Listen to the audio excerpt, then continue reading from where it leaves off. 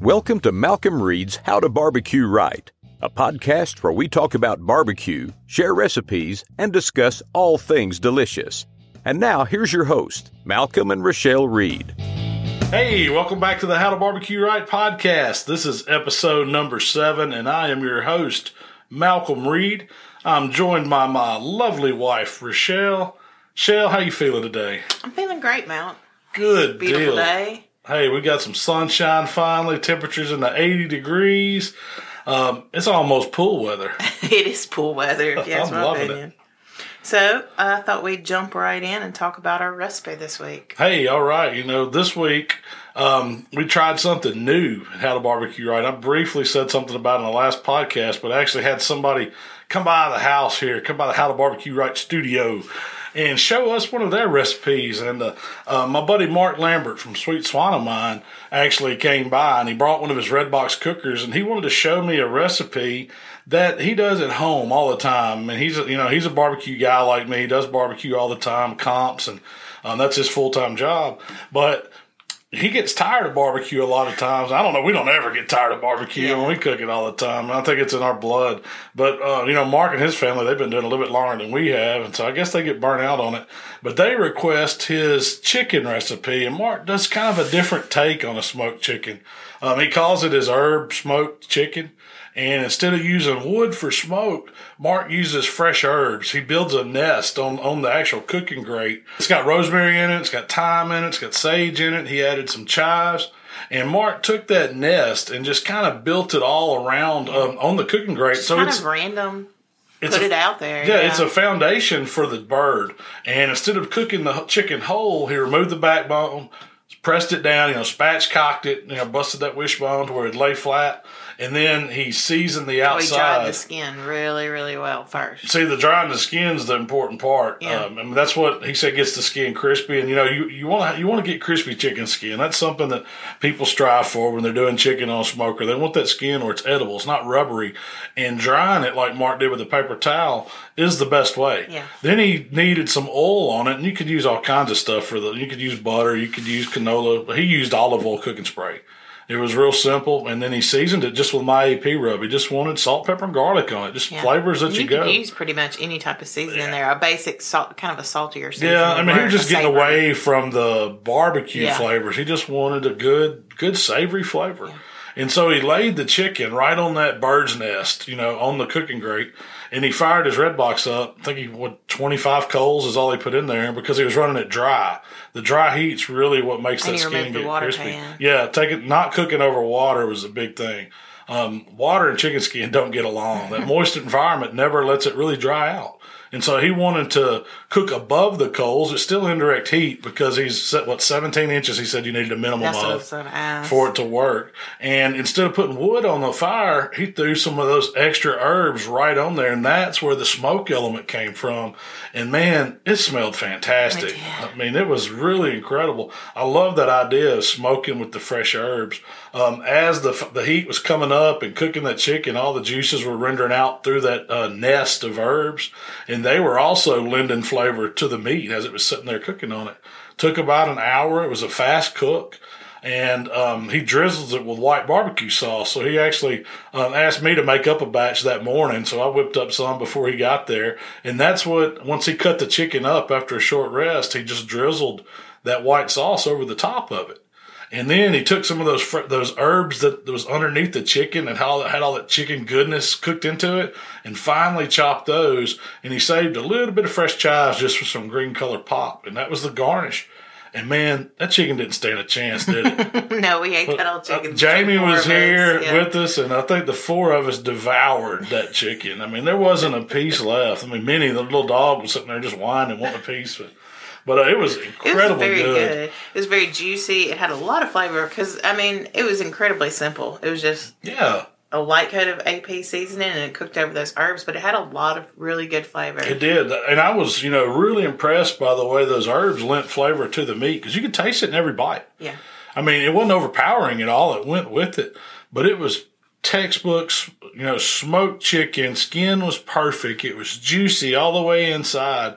And he took it off at like 163 in the breast. I think it was about an hour and 15 minutes total and rested 10 minutes. Yeah. And that was a really big bird we used too.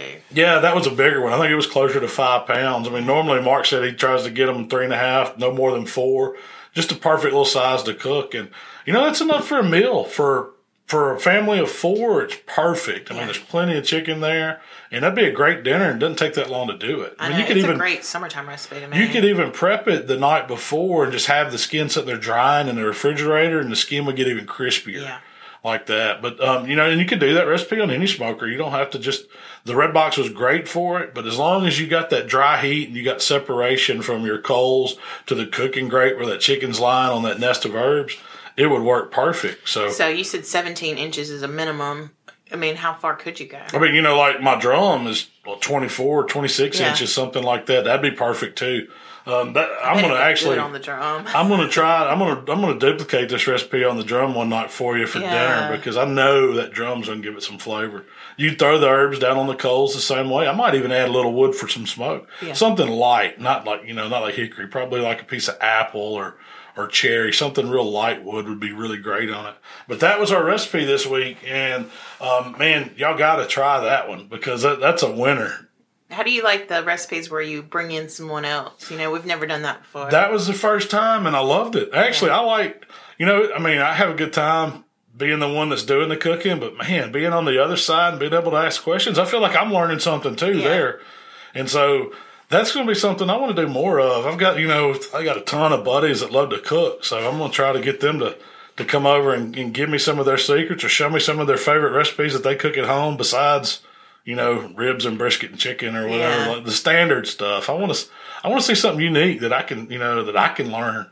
That's what How to Barbecue Right's all about. It's about learning. Yeah. So I love that idea. I think that was a great new recipe, new way to do a video. Yeah, it's something good we can add this summer when people are traveling a lot and coming around. We can grab them and. Memphis in May coming up next week. I've kind of talked to Shane Draper from Grilla Grills into coming by. He's coming to there. He's got a big team assembling to cook hog, and I've always wanted to do something with Shane. We've known him a long time back. He was one of the had the podcast going years ago. Yeah. And I actually went on there, and I've never really got a chance to cook with him much. I think we did in Murfreesboro one year. I did a steak over on his Kong one time, but I want him to come show me one of his Grilla Grill recipes. So hopefully I can line that up, and we can find time during busy Memphis in May week to do that. But that may be coming up here in the next few weeks. Hopefully, we'll keep you posted on that here on the podcast how that goes. I wish Shane could come on and do the podcast. That'd be a good guest on it too. We might could swing both in one day. We'll see. What else we got going on, Shell? Well, this week we asked people to submit some questions and kind of just compiled a list of common barbecue questions. So I've kind of went through it and put together a solid list here. Some of them weren't that great of questions. Most of them were. They were pretty good questions. So I compiled a list, and I thought I'd just go down this list and ask you, and you can answer them. Sound good? Hey, that sounds good to me. I mean, I know we answer a ton of questions on our website and our YouTube channel all the time, and it's hard to get to all of them. We try our best to get to all of them. Yeah. And I mean, it's almost impople to answer all the YouTube questions. You answer a lot of them too. I mean, you take the time. Anything just like I do. I can answer. Yeah. If you deflect it my way if you don't know the answer. Well, you've been around long enough. You ought to know a bunch of them. But yeah, let's start. What's the first question that we had a lot of people ask? What's our story?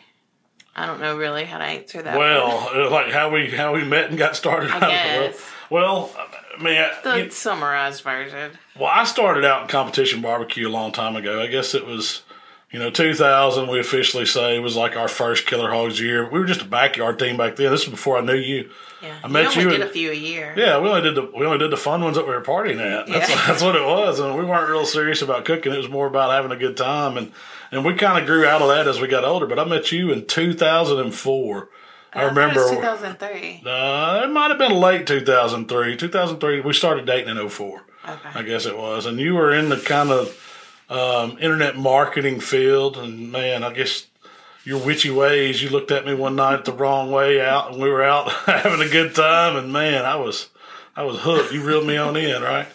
But so we started dating, and we had Springfest coming up that year, and I think I put you in charge of the decorating committee. Yeah, you headed up the decorating committee. I forgot about that.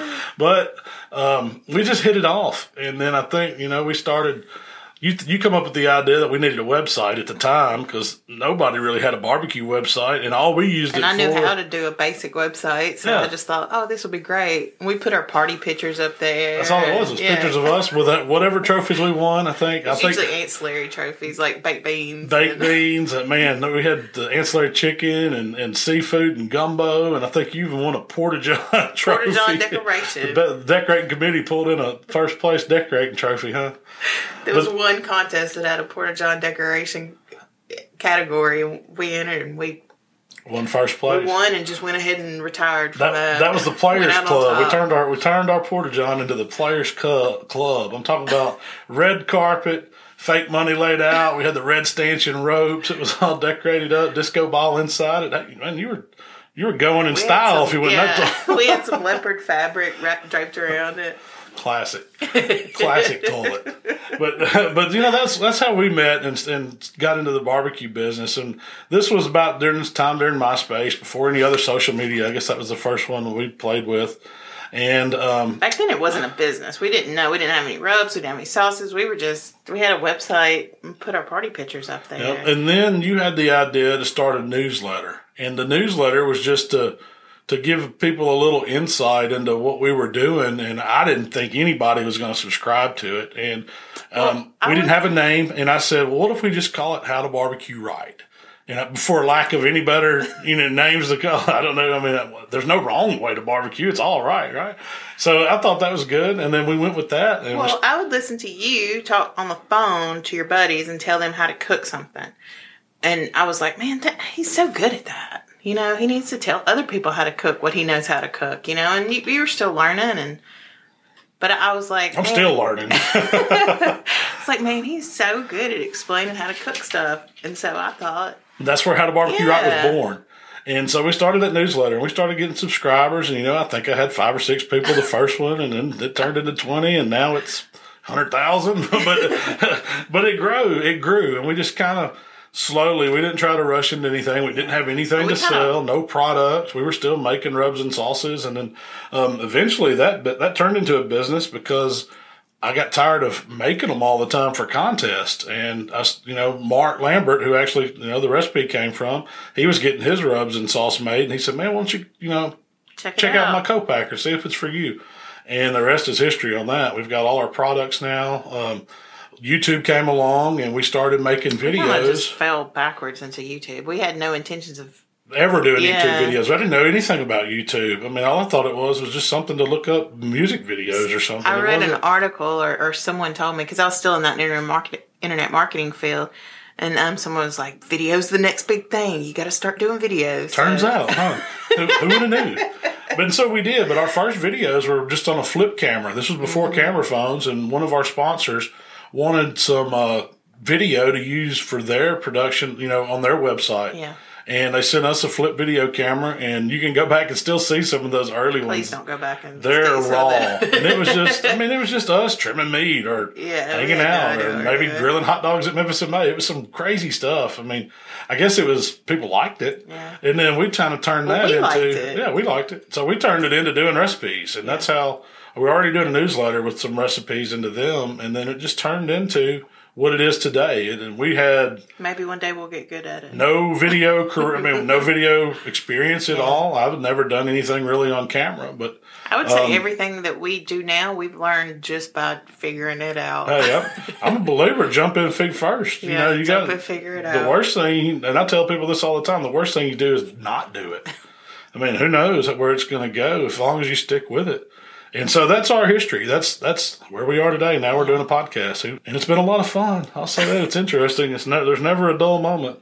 Yeah. So what's the next question, Shell? Sorry, I got distracted thinking about... That went a little long. It's a long history. Well, okay, let's jump right into the barbecue stuff. Enough about us. Okay. How do you choose what smoker or grill you're going to use for a video? Well, Yes, my name's Malcom Reed, and I have a problem. A bad problem. I have way too many smokers. I'll be the first to say it, but I love every one of them, Shell. I really you have do. like 18 or 19 at this point. I mean, that is counting everything from the Weber to the Hall cooker. Now, my reasoning for having all these smokers is that I have a lot of these people that, y'all out there watch my videos, and you don't necessarily have the same cookers or the same smokers I do. So I want to learn to cook on all of them. And as far as how I choose which recipe I'm going to do, I just try to rotate them out. But is there some cookers that you choose? There's no really, I don't choose them for a specific reason. I mean, if I'm smoking big meats, of course, I'm going to use my old hickory because it has the capacity. I love using my drum. I love using the egg or the Kong, the pellet grills. I mean, I used to do a ton of pellet grill videos, and I feel like I did a lot of them, so I wanted to kind of spread out and do some more on some different stuff. But I've got some different pellet grills now, too. I just got a new one last week. I slipped that one in on you, didn't I? I thought at the beginning of the season we said no more grills, and then all of a sudden, I think you've acquired at least 2 more because you just got that and the Pit Grill Junior. Yeah. I've gotten 3 this year. 3 new ones. Yeah. But I got one on order. The Jambo is coming. Yeah, we're getting a stick burner. Finally doing a stick burner. And, and there's probably going to be a lot of stick burner videos coming up because I don't have any. And I hadn't really cooked on a stick burner a whole lot. And I know people will love it. So I said, I don't know how long Jamie's going to be making these pits. So I ordered one. And it's like a 9-month wait. So I won't have it till October. So it'll probably be next year before I get it dialed in and, really know how to cook on it. And then we're going to do some videos on learning how to run it because it's going to be new to me too. I'm probably going to get somebody to come in and go take a class or get somebody to come in and show me how they run a Jambo. Oh, yeah. I don't know anything about them. I just know they're good pits and people win with them. So, hey. Yeah. Oh, yeah. All the top guys are using Jambos. You might see Killer Hogs pulling a Jambo at a contest near you. But no, I mean, as far as selecting a cooker, I try to space them out. I try to rotate to where I'm cooking on different stuff so people can see it. And all of my recipes work on any type pit. I try to do them that way to where it's all about maintaining. As long as you can know how to run your fire and know how to, check your internal temperatures and control the airflow, that's what it's all about on any pit. Okay. Next question. What do you do to prevent cross-contamination? I thought this was a good one that applied to you because you're kind of big on that. That's an important one. And, food safety is utmost important. The last thing I want to do is get somebody sick. So, I know everybody sees me using the black nitrile gloves. I try to use the gloves whenever I'm handling raw meat. I also always have even cooked meat. You always use those like gloves. Lysol wipes around to clean the cutting boards. If you'll notice, I never put anything raw on my wooden booze board that we use to show on, or the finished product goes on. If I'm on top of it, it's either in a platter or on another cutting board. Something to keep it from getting contaminated. We wipe down the counters. We're constantly washing our hands. We're constantly, I'll keep one clean hand, one dry hand that when I'm touching stuff. I don't want to contaminate my, spice bottles, my, everything I'm using that I'm touching. And that's real big. A lot of that comes by just, common sense. Yeah. I mean, if you think about it, you want to wash your hands. You want to keep raw meat from touching other stuff. And, that's important stuff. And keep raw meat off wooden cutting boards because the bacteria can get down in the slices, and you can't throw those in the dishwasher. No, and you can also use different cutting boards. I mean, they color code a lot of those plastic boards, and that's what we use in the kitchen. We've got, a white board, a black board, a blue board, a red board, and usually I try to do them for different stuff. I mean, vegetables and stuff like that I'm not really that worried about, but when I'm doing chicken or anything like that, it's going on its own kind of board. Mm-hmm. That's it. Just simple common sense is the best answer. Use gloves and wash your hands. And disinfect. Disinfect, yeah. How do you choose what type of wood to use? And how do you choose when you combine the woods? How do you pick those flavor combinations? A lot of it's personal taste. What flavors you like. Here and where we live, we grew up with hickory. So we use a lot of hickory, and I like pecan personally. It's not, it's not as harsh as hickory, so you can use a little more of it. But I also like a fruit wood. I like layering those flavors of smoke. And so we use a lot of cherry. That's my personal, fruit wood to go to, but apple's another great one. Peach is a good one. And if I'm cooking contest, I choose the wood by the region I'm cooking in. If I'm going over to Georgia, hey, you better believe I'm going to be bringing some peach wood and burning that. If I'm going up into Illinois, that area, I'm switching over to apple instead of cherry. You just got a package of Post Oak. If I'm over in Texas, I'm going to use, the wood flavors they're used to. They like that Post Oak. They like pecan. All those, all the flavors work, but when it comes down to cooking at home, it's about what you like. What about beef? What's your go-to woods for beef? Pecan. Yeah. What about chicken? A lighter wood. I don't like a heavy wood. I mean, pecan's good on chicken, but I like, apple's great on chicken. So you have to kind of think about the protein too. Smaller cuts don't need as heavy a smoke. Thicker cuts that are going to smoke a lot longer, you can get by with a little more smoke flavor. Or your dense cuts, like your shoulders or your butts or your brisket, they can take more smoke. If you're doing fish or something like that, you want something mild. So, it's a lot of personal flavor, but it's knowing which proteins pair with which woods too. So you don't over smoke it. I don't want to be tasting smoke 2 days later. Yeah. Sometimes you do that. Sometimes people do that. They over smoke it or they use harsh woods. Or unseasoned wood. Yeah, or unseasoned wood. I like a good dry wood that's going to, give off some smoke, doesn't have a lot of moisture content to it. Yeah, nothing that's been soaked in water. No, never soak wood in water. I mean, the only time I've ever seen that in applications, if it's wood chips and you're just trying to keep them from burning up, you want to add a little moisture to them to slow them down. And that's the only time. But as far as chunks in water, you're defeating your purpose. And what about combining the wood?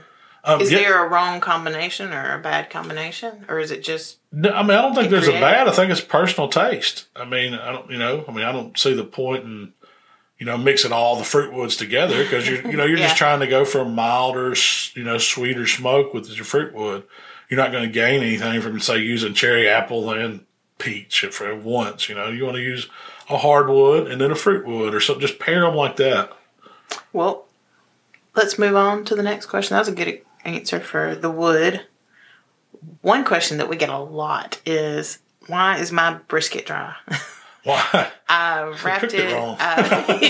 No. A lot of that brisket a lot of dry brisket has to come with either overcooked it, or it could be the quality of the brisket itself. I mean, when you're going and you're getting a supermarket brisket, the room for error is real small. I mean, because it just doesn't have the fat content. Fat is where your moisture is. And lesser, brisket's graded out. And I think we had a question about grades. Yeah, that's actually the next question. But this kind of covers that. Beef's graded by, select, choice, prime, and then you see the Wagyu. But it's all about the fat content in it. And that's where your moisture is coming from in the meat. Fattier cuts like your primes or your Wagyus give you more room for error because they have so much more internal fat. There's less likelihood of drying them out. Now you can overcome some of that by injecting them and putting moisture back in it, but a lot of times that'll slow your cook time down because you got so much more moisture in there that you have to cook out. You have to take that into account. But if you're getting dry brisket, chances are that you're not hitting the final temperature just right. Of course it needs to rest when it gets done, but you gotta get in the habit when you're cooking brisket to start checking it. Once it gets up to that 195, 198 range, it's going to be close to being done. And once it starts feeling right and it's probing soft, you want to get it off because if you continue cooking it, you're getting rid of all the moisture and it's going to get to a point to where it has no moisture in it. I mean, it's all let go. And that's when the temps will actually start going down. And I've seen it happen. It happened to us because we had a faulty probe last weekend. I mean, we had a brisket. It was a Wagyu brisket. It got up to like 204. And then we were trying to get it to like 206 because it wasn't feeling just right. Well, it went down to 202, 201. I said, man, we've done cooked all the moisture out now. And it was a little dry. I mean, it was drier than our normal brisket. I mean, and it showed. We didn't, I think we were 16th in brisket there. But that's what it is. It's about, really knowing how to finish it and how to hold it and not cooking all the moisture out of it. What if your brisket is, like you said, a 202, 204, and it's just not feeling like you're probing butter?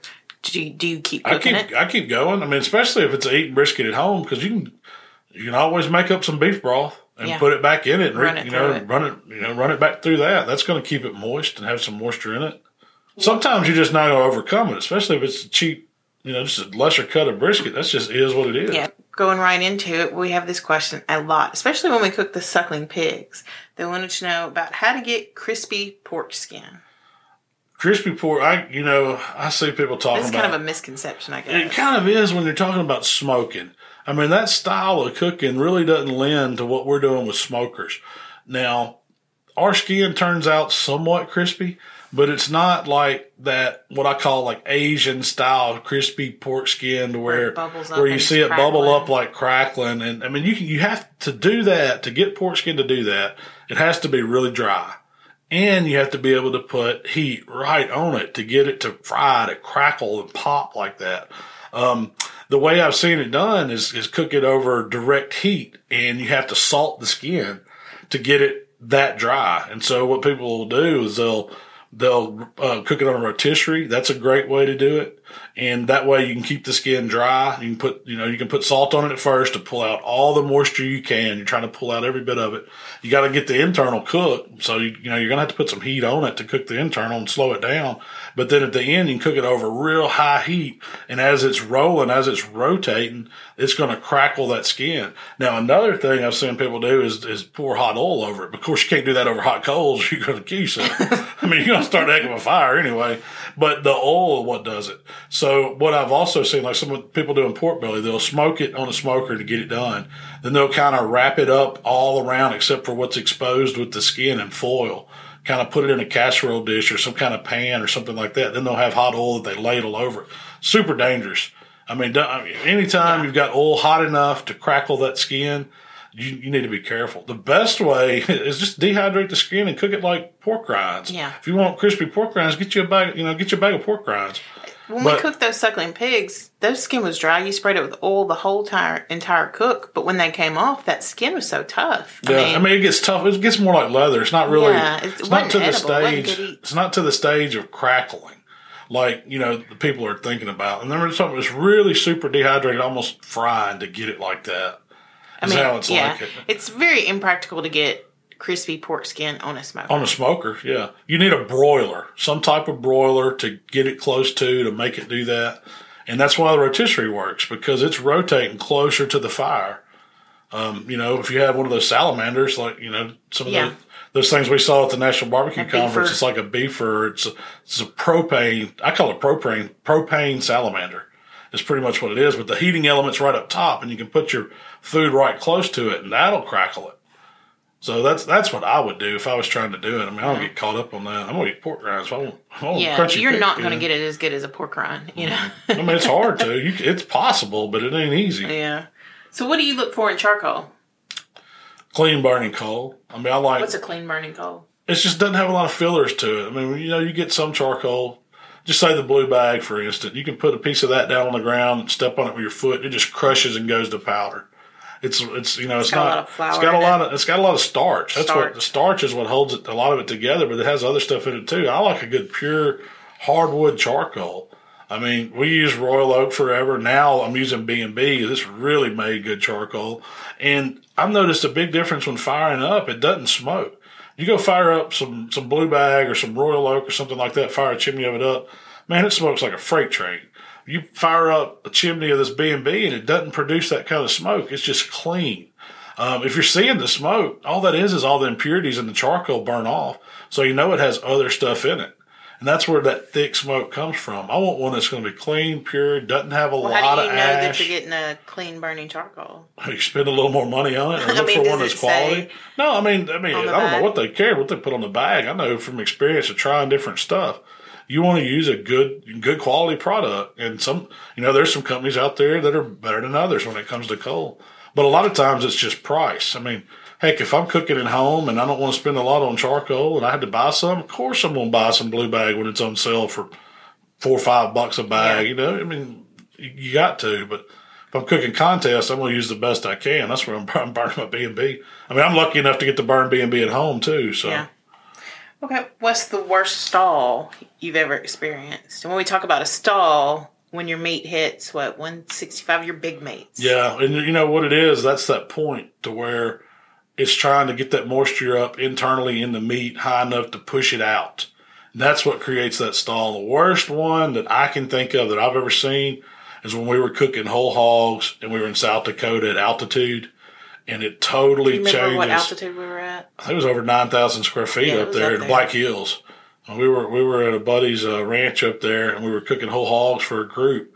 And we had a 150-pound hog that normally would cook in 16 to 18 hours. We were like 26 hours. and all of it was stall. We wrapped it. He had the color, at the normal 6-hour mark. The rest of that time was wrapped in stall, and it hung up for, over 12 hours. It was a long time. We were like, wow. Did y'all keep pushing? Did you try to increase the temp? We had to. That's the only thing you can do is increase the temp to try to power over it. And eventually it does. It breaks through and it skyrockets on up there. But if you're cooking at altitude, it's you're going to increase time on your stall time, on that moisture evaporation time, cooking it out. That's what it does. So what we learned was we don't, it doesn't take as much injection and fluid, liquid back in the wrap or in the meat, because you're wanting to cook out what's in there first. And when you add more to it, it's adding more time. So if, you got to take that into account if you're cooking at altitude. Does cooking at altitude increase times on things like chicken, things that typically it increases on everything? Look at the cake mix box. They have altitude directions on there for a reason. It just takes longer when you're at altitude. Well, here's a question that's interesting. Why do you see a sudden surge of pellet grills over your traditional offsets and stick burners? Because they're easy. Yeah. I think the pellet market is a great market for people that are getting into barbecue that wouldn't buy a smoker, that don't want to, that may not know, may not be educated, or may not want to mess with a live fire. It is easy to go get a bag of pellets, put it in a cooker, and be able to set a temp just like your oven inside and go to smoking on it. And it produces good barbecue. You get smoke flavor from it. It's not as intense. It's not as much smoke as, say, a stick burner or a drum or something like that. But it's definitely good barbecue. And there's people winning with them in contests all the time. They're also versatile. I think you can get a pellet grill. Not only can you smoke at low temps, you can bake on it. You can cook hot and fast. You can take the deflector plate out on a lot of them and grill on it. So it's kind of your all-in-one type cooker. And also, I think they're a little more friendly when it comes to smaller like spaces. Say if you're in an apartment or something like that, you could have a pellet smoker where they're not going to let you build a chimney fire and have a grill out there on your balcony. There's a place for them. And they're real convenient. If I'm cooking a slab of ribs for whatever reason, I'm going to fire up one of the pellets smokers, more than likely, unless you tell me I've got to use the old hickory. But just because it's easier? Yeah, because it's easier. Comfortable it's just with it. So much easier. It's more predictable. I can check the pellets without having to mess with the fire, Yeah, I can see that, definitely. And so I love my pellet smokers. I think there's definitely a good place for them. I'm a pro pellet guy. There's a lot of good pellet grills out there now, and you're seeing them all the time. They're spending a lot of money on marketing. There's a lot of people cooking with them. Well, it allows people to get into smoking that might have been intimidated. They're eventually going to go. They're going to want more flavor, and they're going to go to a more traditional barbecue pit. Yeah. But that's just how it is. It's a great way to get into smoking. Heck yeah. I love. It makes what we do grow, and gets more people asking questions and wanting to learn about barbecue. What do you do with all your trimmings? I try to save them and vacuum seal them and use them for making sausage. When I'm not cooking in the off season, we deer hunt, and so I use a lot of it to process to make deer burger, deer sausage. I'm wanting to get into more sausage making, but my mom makes some of the best breakfast sausage you've ever had. I'm talking better than Tennessee Pride or Jimmy Dean. We eat it all the time, and she uses a lot of our pork trimmings for that. The beef trimmings, man, we use them to make regular burger. Brisket burgers are if you're throwing those brisket trimmings away, you're crazy. Chicken, even our ribeye trimmings, when we do ribeye practice, I save all those. I call it the tail on a ribeye. Yeah. I grind those up in burger too. You get you some bacon ends and pieces, and you get you some burger meat or some chuck roast, and mix in some of that brisket fat with it. You've got some of the best burger that you've ever grilled. It's very good. We don't really save chicken trimmings too much. No. We throw those in somebody else's trash can. You didn't hear me say it. Of course, I don't do that. But if you want, in the summer, if you want to get your garbage can smelling right, you want the buzzard circling, go ahead and put all those chicken trimmings in your trash can and leave them for a week. That's another one of those pro tips. Pro tip. Trim before garbage pickup.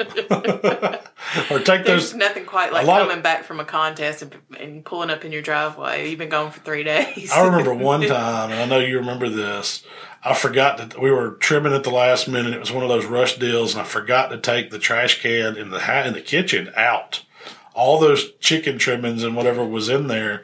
And we went to a contest, and it was July, and we came back home, and we opened the front door. It hit you, and I was like, oh my God, what died at our house? And it was, you'll only do it once. It was nasty. We had to Lysol everything. So what's next? What's another one? Those are some good questions. I feel like we had some good feedback this week. So, why do you wrap? When do you wrap? Does it make a difference? Yeah, well, we wrap to get through that stall that we talked about earlier. Also, it protects you from over smoking or drying out your meat. Do you wrap all the time? Not all the time. It depends on the cut of meat. Big meats that I know is going to take a long time to cook, I always wrap them. I say always, not always, but for briskets and pork butts and all that, I wrap. Some ribs, I like cooking them that Memphis style where they're just ribs cooked on there, dry heat the whole time. I've seen you cook several briskets and several butts where you just roll them. I have. The wrap speeds you up. So where a butt, say, is going to take 12 hours to cook unwrapped, you can cook it in 8 hours wrapped. That's how it breaks the stall. It traps everything in there, and it helps that moisture content, the heat get up so hot, concentrated in there that it just pushes right through it. And so they call it the Texas crutch. I know you've heard that phrase before, the Texas crutch. Well, that crutch is simply just helping you get through that stall period to speed up your cook. That's all it's meant by it. And I like wrapping in butcher paper too. But that peach paper to me gives brisket an awesome flavor, and it really saves your bark. See, when you wrap stuff, you sacrifice some of that good bark that you'd work so hard to put your seasons on and build, because all that moisture is trapped in that full and that heat in there, and it's turning it real soft. And you can get it back on the back end by, putting a little more seasoning on, drying it out once it comes out of the wrap. But a lot of times I like that hard bark, so I don't wrap. That's the times I don't. Yeah. So I really want that old school, I call it old school bark. And you've got the time. Yeah, and I've got the time. In contest, it's a time crunch, and we want the meat as moist as possible, and wrapping helps speed through that and keep it moist. We don't, and you've got the time at contest to add the bark on the back end. At the back end, yeah. So that's when you wrap and why we wrap. Full's your friend. Don't get me wrong. I probably need stock and Reynolds because we use so much of it. But what about ribs? Well, I guess you kind of answered that too. Yeah, I wrap most of the time. We're wrapping ribs. If I'm cooking them at home to eat, heck no, I want it to have a good dry outside, a good barky rib. And y'all know the salt and pepper ribs is probably my personal favorite. If I'm going to sit down and eat ribs, that's how I'm cooking them. Vinegar on the side. Cooking butts and brisket, fat up, fat down. Depends on the cooker. It depends. See, that's what a lot of people get caught up on when to cook, fat up or fat down. It depends on where the heat is coming from in your cooker, because that fat is kind of a shield. So in a drum, for instance, you want fat down. Everything fat down because your fire is below. The heat's coming from directly above it. Like some of my pits where the heat is coming up the top and drawing down. It's kind of a cabinet style, reverse flow, really heat. The heat's coming at the top. So we'll cook fat up sometimes. On your stick burners, a lot of times the heat comes out of that firebox into the cook chamber and it starts bouncing. It's going up and down, up and down, up and down. Well, a lot of times that heat's coming from on top. So you see guys cooking fat up. It just depends on where the heat's coming from. So it's protection. It's protection. It's a shield. It's kind of a shield. Now sometimes I like cooking butts fat up just because I like them to get that fat to get crispy, and I cut little scores in it to where it's little morsels of deliciousness. So these are some questions kind of, similar to the wrap. It's not necessarily is it right or wrong. It's more of a question of when. Inject or not, and why? At home, I never inject. At contests, we inject because we're trying to get the maximum flavor and moisture in the meat. I think, I wouldn't recommend anybody injecting at home. Why? Why do you want to put that extra stuff in there? Like a hog?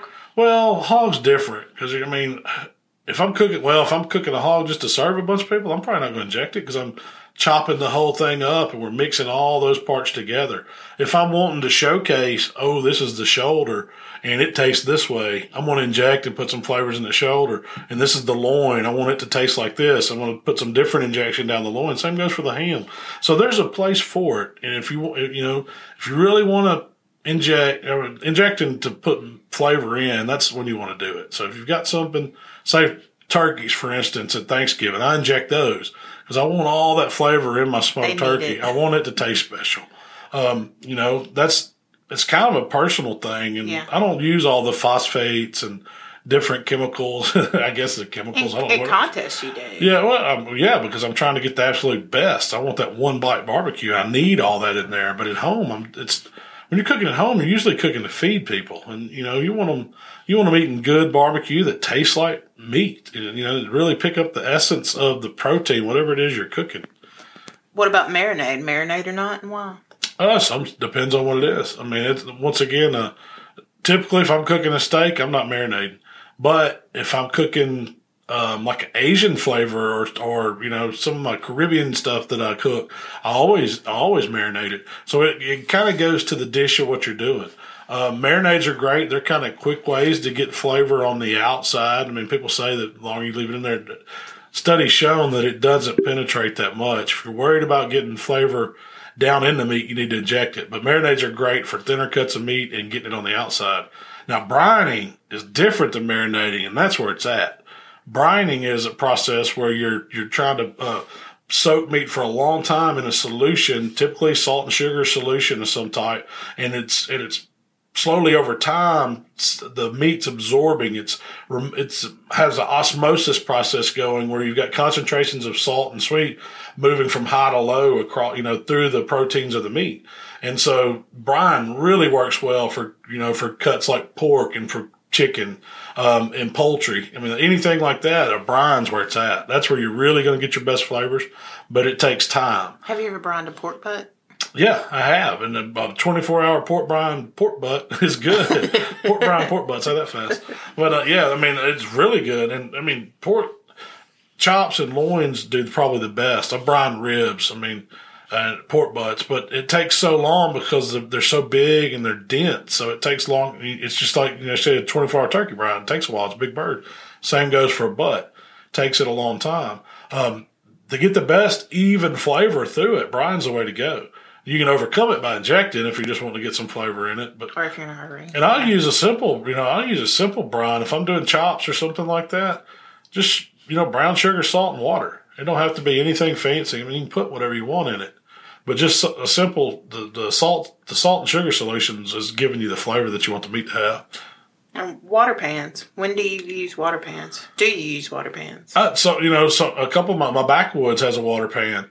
And I'll use them sometimes. Most of the time, I'm using dry heat. If I'm cooking on backwoods, I'm using it. And what the water pan, it's not so much about the moisture for me as it is, it's kind of a heat sink to help you regulate the temperatures. They're great for that. Those WSMs have them. That's what holds those temps steady. You can fill the charcoal basket up, start a slow fire where it kind of snakes around, the minion method that's been called for years. That works great on a water smoker because the water is your heat sink. It also keeps a moist environment. So, for cooking pork, you can't beat water smoker. It keeps it moist. You still develop bark, but you never have to worry about drying it out. But for brisket, I don't like it on a water smoker because you never can get the bark to set. It's hard. You can, but a moist environment is better on pork than it is on beef. Yeah, and I've seen a lot of people use, a water pan, homemade water pan in a Weber to smoke. Yeah, just to add creates that heat sink. That's what it does. It just adds a heat sink. Adds a little bit of moisture to the cooking in that application. But really, how much moisture is it adding? Not much. Yeah. I mean, not much. It's really more about temp regulation, right? It's more about regulating temp, taking up space, and being that heat sink. I mean, you got to think, water's going to boil at 212. So when it's in there, it's holding steady at that temp and really simmering, Mm-hmm. And that's the closer you are to that, the closer you are to 212, which is low and slow, what people want. I know if you've ever smelled a dry backwoods, you'll never forget it. You'll never forget it. You can tell when somebody's messed up. They done dried it out. And it jumps up. The temp will jump up to 500 degrees if you let it keep going. Oh, yeah. And you got to think, you've got meat above it, and it's dripping down. So you've cooked all the water out, and what's left, that grease. And once it gets to that smoke point, it's going to smoke, and that's what you're smelling. And once it gets hotter than that, it's going to fire. And I've seen them burn up. It's not a fun sight. Yeah. It's dangerous. That's where your grease fires happen. And you got to remember that on your pits that have like a drip tray or anything that's going to collect grease in there. And if it gets close to the fire, you forget to empty it, and it goes back on the fire. That's going up. Yeah. And it can happen on stick burners. I've seen it happen on those. I've seen it happen on the gravity feds. What's your best bet in that situation? Shut it all down? Shut it down. Yeah, shut it down, kill the air, let it burn itself out. Or, I've seen them stick a water hose in the top vent, but never open the door. Once you open the door, it's an inferno. You just added air to it, so all of a sudden it's really going in. And that's when you'll burn a tent down. You can burn everything. You burn your trailer down. I've seen it happen just last year at Memphis in May. The guys beside us, man, it was a scary situation. They didn't know what to do. Luckily, Mark and Jamie from Swine Life was with us, and they got over there and found they couldn't even get close to the smoker. It was so hot. It melted the door on the backwoods. It was all they could do to grab a hoe and get it closed off because these guys had the door open trying to throw stuff on it. Mm-hmm. It was just feeding it. It's dangerous. Yeah. I brought up smoking on a Weber. When you have a small grill like that and you're doing a long cook, what's the best way to add more coals and keep your fire going? Well, the easiest way is just get you some hot gloves, set your food off to the side, put you some coals on it, and put it back on and cook. Do you put fresh coals or hot coals? I usually keep if you've got a hot bed of coals already going, I don't add lit coals to it. I like for them to do that minion method to where they use them as they need them, and you're going to get longer burn times that way. In our pits, like say our backwoods or our old hickory, for instance, we have a little fire tool. Over the course of the cook, we can rake the hot coals back to where the ashes fall down, and you can add unlit coals right in front of it. You constantly have that snake method going. And that's what gives you good, even and long burns over time. Now on the WSM, I know those have a little door where you can add more coals to it, but don't be scared to set that meat off to get access to it. I mean, it's harder when you got a water pan there. You're not going to be able to do it, but you got that access door. But if you've got a pit to where you can get to the fire, just a couple handfuls here and there, that's where it comes. Learning that pit comes key, because you got to learn how to manage that fire, how long of burn times you're going to get, and what the airflow needs to be to hold it right and to keep it from spiking. But now they have those grates that have the flip. You can flip half the grate up and not have to actually move it. To move it, that Weber makes a grate like that, or it's an aftermarket grate. I know it's a hinged. So, that's a great tip. If you're cooking, say you got a kettle set up for smoking, you can have that, hinge access to get to your coals. It's okay to add unlit coals to a fire. If the fire is hot already, it's going to use those coals, and they're not going to produce bad smoke as they need them. Well, we're kind of getting to the end of our podcast, but I still got a lot of questions. We might have to break this into like a part 1, part 2 type situation. Yeah, well, we'll definitely answer some more as we go. Maybe it'll just be a segment where we'll take a couple questions on every podcast. This has been great. I thought. And this is answering questions is what I do all the time. And so it kind of, it's easier to answer a question than come up with, something to think about. Yeah. But, before, if that's all we're going to do, questions and answer, a little bit. Last week we had a contest. We were cooking at South Haven Spring Fest. The highlight of that one was Michael got to cook and the kids cook. It was his first official kids cook. It was good. The weather was great for once. The mud dried up, so it wasn't so bad. We lucked up. We got a first place rib in KCBS, which we were proud of that. Finished 9th overall, I think we were. We also got a 4th place MBN rib. That's what we were shooting for. We didn't want to make finals. We didn't bring anything to do finals with. So I told Waylon we were going to finish 4th, and we did. So that makes 3 MBN contests in a row where we've hit a 4th rib. So we're thinking about doing some more of these MBN ribs. Taking them a little. You might. Waylon wants to get a rib trailer just for ribs. But no, we're going to do some of the ones that have SCA events. So we love where you can go and do 2 styles of contests in a weekend. And Waylon's had that MBN rib popping. And, yeah. It's been a long time since we've cooked baby back ribs at a contest. Years. We've been doing KCBS so long. It's sometimes a little bit of change is fun. So that really might be Waylon's shining. We were kind of rib renegades there for a while. That's all we did. We cut our teeth cooking MBN rib contest. No trailer. We just loaded everything back in the truck, went all over the country. Well, I say country, all over the South, cooking in rib contests, and we did pretty good. So I'm excited to get back out there and cook some of those. But coming up, Memphis in May. This weekend, no contest. This weekend, we're off. We're not doing anything barbecue. Well, we're getting ready for Memphis in May. It's crawfish weekend, Shell. Yeah. We got about, I don't know, I think Mark ordered almost 200 pounds of crawfish. We're going to boil those. I've got a bag chair and a cooler of beer. It's going to be on Saturday. I wish all y'all could be to the crawfish. It's Cinco de Mayo and Mark Williams. If y'all didn't know Mark Williams, show up at his house Saturday at 5 o'clock, and I'm sure he wouldn't care. But anyway, that's coming up. Then we got load in for Memphis in May. We got Vegas next week. We're going to Vegas, and I don't know if we'll get a podcast in. We're going to get a podcast. We might do it Friday morning. When we get back from Vegas. We'll tell y'all all about going to the hardware show. Hopefully have some insight to share there. Hopefully seeing a lot of cool things. Recipe, for next week's recipe, we're going to go ahead and do, we got one on deck, and I'm doing some venison. I've been getting a lot of questions about doing wild game, and so I've got some back straps that I harvested last year.